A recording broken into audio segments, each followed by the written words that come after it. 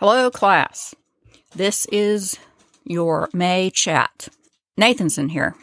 So if you hear his little nails tippy-tapping, and I think he just peed on something in here. He's oinking now. But I let him in. No, you're not going to be on my lap. I'm trying to record. Can you hear him snorting? I let him in here because I think people like to hear him snort and stuff. And Nathan. I just went for a walk, believe it or not. It's like 70 degrees here, which to me is cold. I put on a sweatshirt.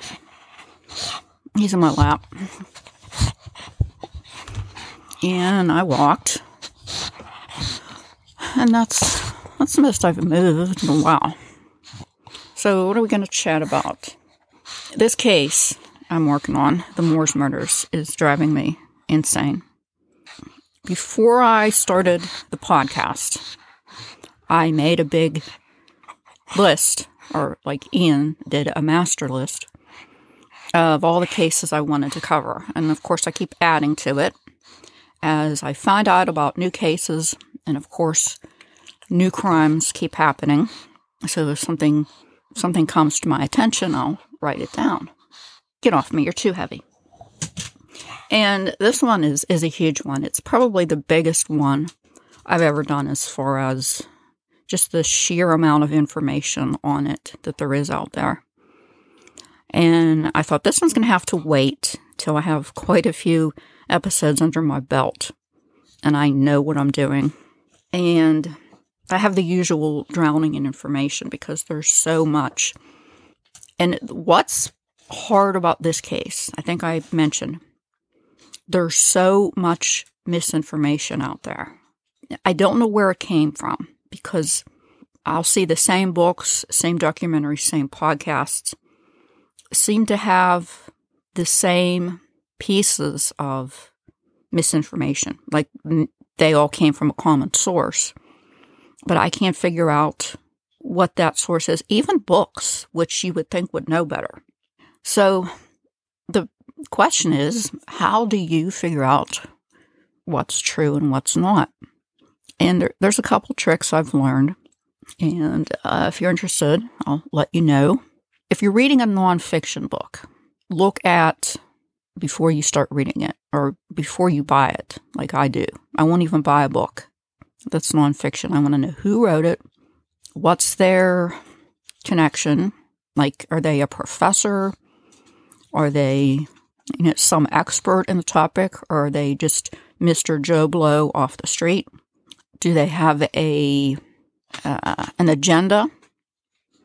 If somebody does, I'm not likely to be interested in their book. I want like a factual, this is the story. And if it's about true crime, of course I'm going to go with authors that I trust, that I've read before, that I know are legitimate. If they have interviews with people, especially the killer, the victims, DAs, defense attorneys, judges, the more people that they talk to, the more points they get with me. And it should be with everybody because, it's like these facts are legitimate. Did they, like my friend Caitlin Rother, well, she's my friend on Facebook. She's a true crime writer, and she tells us about when she's working on a book. I went to this courthouse today, I looked up this and that, and she does a ton of research. She goes to courthouses, and she looks up all this shit. And so when she writes a book, that this is the real thing. She's really done her work. And I think I did mention that there's a couple main sources that I think are more legitimate than others. The main one is the one by Dr. Alan Keatley, and he talked a lot to Ian and corresponded a lot with him. And as for Myra's information, I'm going with Duncan Staff's book because he legitimately, after she died, he said he got boxes and boxes of her stuff, and he's like, oh my God, look at all this shit. How am I going to ever get through this? So those are like the two main sources I'm using for their lives. Plus, they're both pathological liars.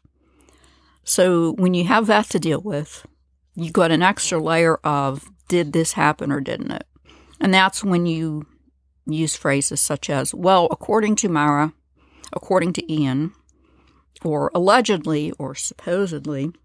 But I've done the best I can, and I have put together this case. Well, I'm still in the middle of it. It's still going on. I was up all night, editing, recording, working, and that, as usual.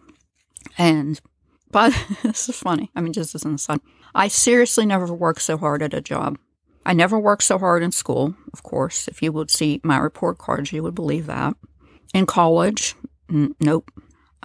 Grad school, yeah, because, it's different when you're older. You're paying for it yourself, and there aren't any parties to go to. It's college and grad school are a lot different. I did work hard at my job, when I was a probation officer, but I've never worked as hard as anything as I have this podcast, and it's like my child. Like it's such I hate to turn this into a whine session, but it's like the only thing that I have. Can't work anymore. I can't do a whole lot of anything other than this. So this is what I have to do with my time. But I love it, so I can't really complain about it. But that doesn't mean I won't, because you know me. So I had figured that episode 1 would be Ian, number 2 would be Mara, and somewhere in there would be when they met and them as a couple, which I managed to do. Number 3 would be all 5 murders, and I must have been high when I thought that I could fit 5 murders into one session, because when I finished recording this morning, I talked about the first murder and then some other stuff like they did in between, and I just started the second murder, and it's like 45 minutes long. And I don't want to make them shorter because that wouldn't be fair. I want to give all the information I have, because what would be the point? Cutting information out. So I'm just going to have more episodes. And I don't think anybody's going to complain. Because by now you should know me, that I tell everything I can find about a topic. So what else is going on? Oh, I hope everybody's had a chance to see Alex's videos. They're really, really good. Again, his YouTube channel is Murderous Minds. And he's not somebody who just sets up a camera and sits there and talks. He makes legitimate movies. Like, he has film clips of the actual people involved, like news clips and stuff. And some of them, he has interviews with the killers, like he did Gacy and Dennis Rader. And they both have the person talking, Ted Bundy, Jim Jones of Jonestown. And his special effects are just amazing. I was like, wow. And in case you're wondering how we met or hooked up, it was over, of all people, Armin Mivas. And we both belong to a true crime group on Facebook. And something was said about Armin Mivas. I don't know what. And he said he made a documentary on him. And I said I did a podcast on him. And he sent me a message, a private message. And he said, hey, what do you think about working together on a script? I guess he listened to my podcast and he liked it. And I wasn't sure. I didn't know what to think. And then I watched his videos, and the first one I was blown away. I'm like, oh my God, this is the real deal. I'm not biased. He is, well, I guess I'm biased, but for real, he is definitely one of like the top 3 filmmakers on YouTube. So I'm like, yeah, let's do this. So we talked back and forth, and we figured out that the first one we would do would be Lonnie Franklin, because I had covered the case last year, and I knew it, I was familiar with it. And the hard thing for us, it's for me, it's not hard because he could say anything. Write me a script on this topic, on this person, this, whatever. And no problem, I can do it. It's just writing. The problem is for him because he has to find either pictures, well, both, hopefully, and or footage of whatever case it is. And you'd be really surprised how hard this is to find. For him to find footage and pictures of a case that he's able to use, and that's like the key phrase, he's able to use in a YouTube video. It has to have a certain, free license or free use thing attached to it. And that's not easy to find because so many ones we've discussed will be like, okay, how about this case? How about this case? And he'll be like, I can't find anything on that. It's too old, or there's just no pictures, there's no footage, whatever. And we just did another one, so check it out if you can. The guy's name is Anatoly Moskvin, and you've probably seen him talked about. He's called the Doll Maker, Russian dude who dug up the graves of girls and turned their bodies into dolls. And the documentary, of course, is just awesome. And this guy, I mean, I feel so bad for him. He's schizophrenic. And he is crazy as a shithouse mouse. That's like an American expression for my foreign listeners. He's really and truly out of touch with reality. And the more I read about him, I'm like, he is autistic. Nobody's ever mentioned it, but it's so obvious to me because I can see the signs in other people. And he has all the red flags. And you can be autistic and schizophrenic. And he has 60,000 books. He has the special interests. The way they describe him, he's like a loner. He's interested in his special studies. He knows 13 languages. And most of them are self-taught. And sometimes people, and it's usually the victim. I've never really had he's not a killer, but a criminal that resonates with me. Like, wow, this person is so much like me. And I said to Alex, I'm like, I really feel bad for this dude. And I don't want it to come across that I don't feel bad for the parents of the dead girls, that all my sympathies with him. And he's like, don't worry, just write whatever and I'll change words. And he did some, and it's still good. It's still really good. It's funny about when you talk about sympathy and empathy for people, either for victims or for perpetrators. And the way I look at it, it's not an either or. It's not mutually exclusive. I can step back, pull myself back, and look at things objectively and say, oh, the victim, well, that's horrible what was done to that person. They were killed. That's awful, blah, blah, blah. But on the other hand, if it applies, I can look at the perpetrator and think, oh, well, that person had a shitty life and maybe some mental illness, some other stuff going on. I can kind of see how they ended up, how they did. And I don't think that's a real popular opinion. I think most people are like, you have to totally support the victim and you can't feel, I don't know if I want to use the word sympathy for the perpetrator, but I don't really like the word sympathy. I prefer the word understanding. It's more of a clinical term. And I want to share a story that's really important. When I was working, we had to go to training. You had to have so many hours of training a year.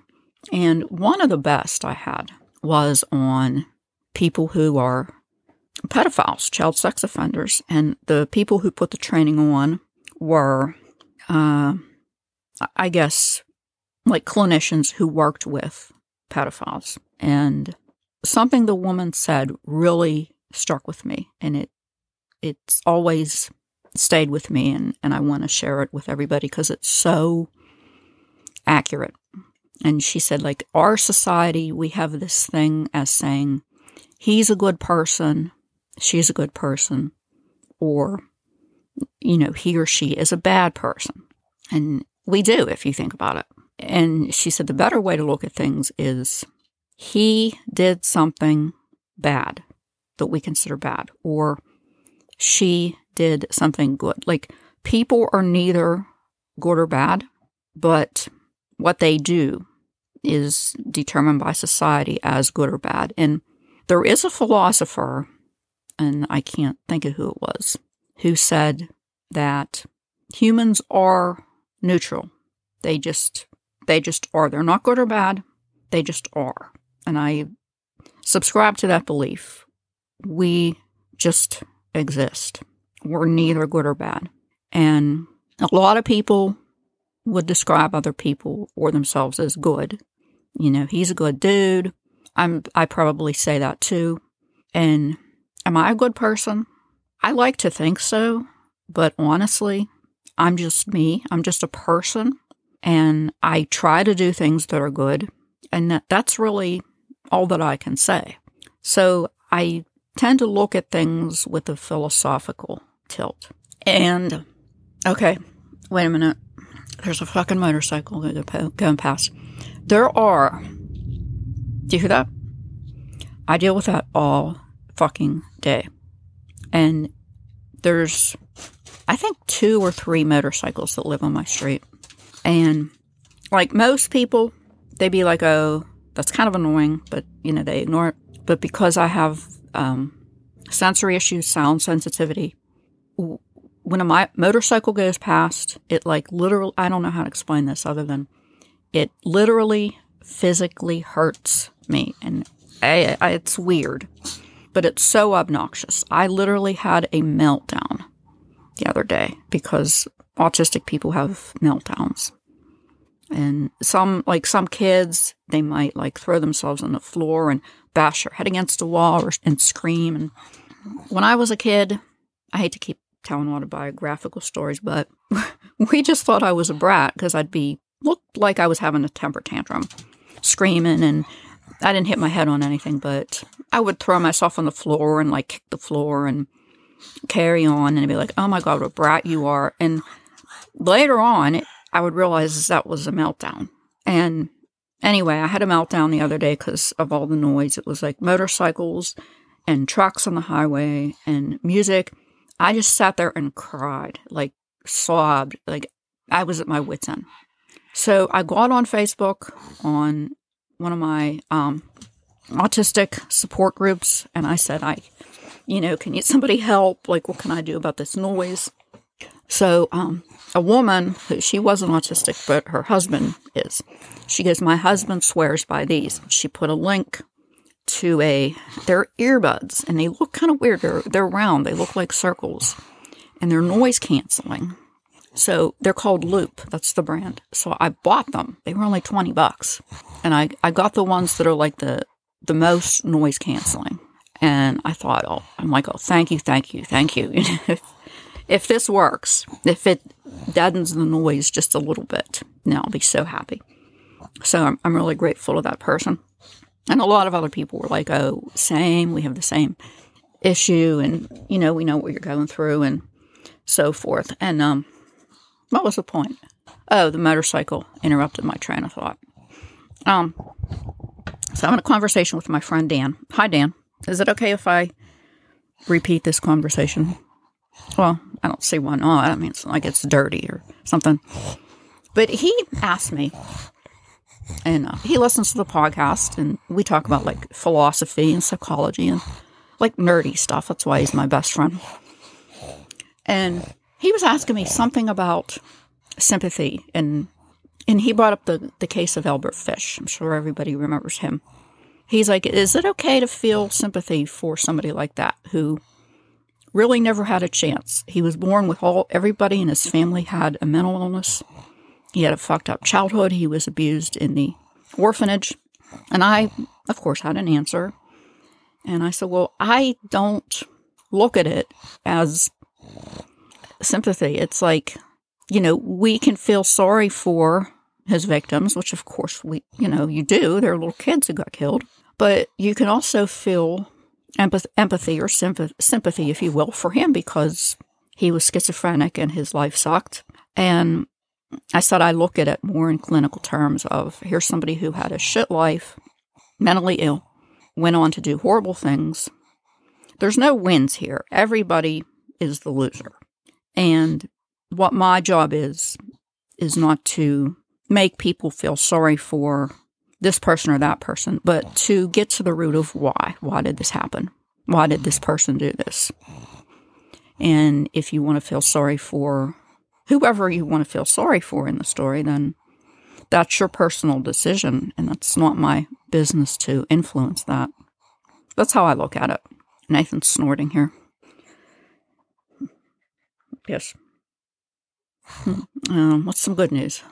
Oh, my team, my Avalanche won last night. We beat the Blues' ass.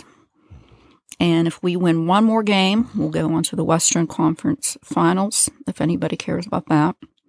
And I got, you know how I like to buy shit, like especially Bath & Body stuff. I got a box from Bath & Body Works yesterday. They were having a sale, a flash sale, and I couldn't say no to that. I have no self-control, but as somebody who buys this shit often, I know what the stuff costs, and I recognized what a really good deal this was. And I'm like, oh, I have to have some more lotions and body sprays because I don't have enough. And I indulged in those. And I love smelling, like that stuff that smells. It's so much fun. And they're all lined up on my dresser, and it's like, oh, what do I want to smell like now? And I'll pick up one, and I got all like summer smells, like pineapple and coconut and hibiscus and, summertime smells. And it's fun to spray them and then smell yourself like, oh, I smell good. And yeah, I like to do that. And I know I'm not the only one.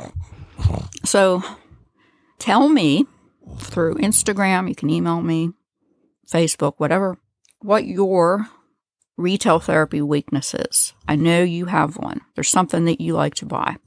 If you like to smell good, if you like Bath & Body products, what kind do you like? What smells do you like? Nathan, okay, that was cute for a while, but he's snorting directly into the microphone. It's like the Nathan Sullivan Show. Oh, speaking of funny shows, listen to my friends, Jesse and Chrissy. Their podcast is called The Sister Skeleton, and it's true crime and supernatural stuff. They do both, and they are so fucking funny. They're sisters, obviously. They're about my age. They pick on each other all the time. They're like, I hate you. You're an asshole. And I just sit there and laugh at them. And they're so funny. Give them a listen. If you're depressed or you need an uplift or a laugh, that's my recommendation. So, I'm going to go back to work on the Moores murders, and I still haven't figured out how to put music in, but honestly, I think it's better without it. I had people tell me it was annoying, and it's certainly easier this way, but I do still like the bell, though. Nathan, do you want to say goodbye? You want to say something? You've been saying something all this time. Okay. I will see you next week.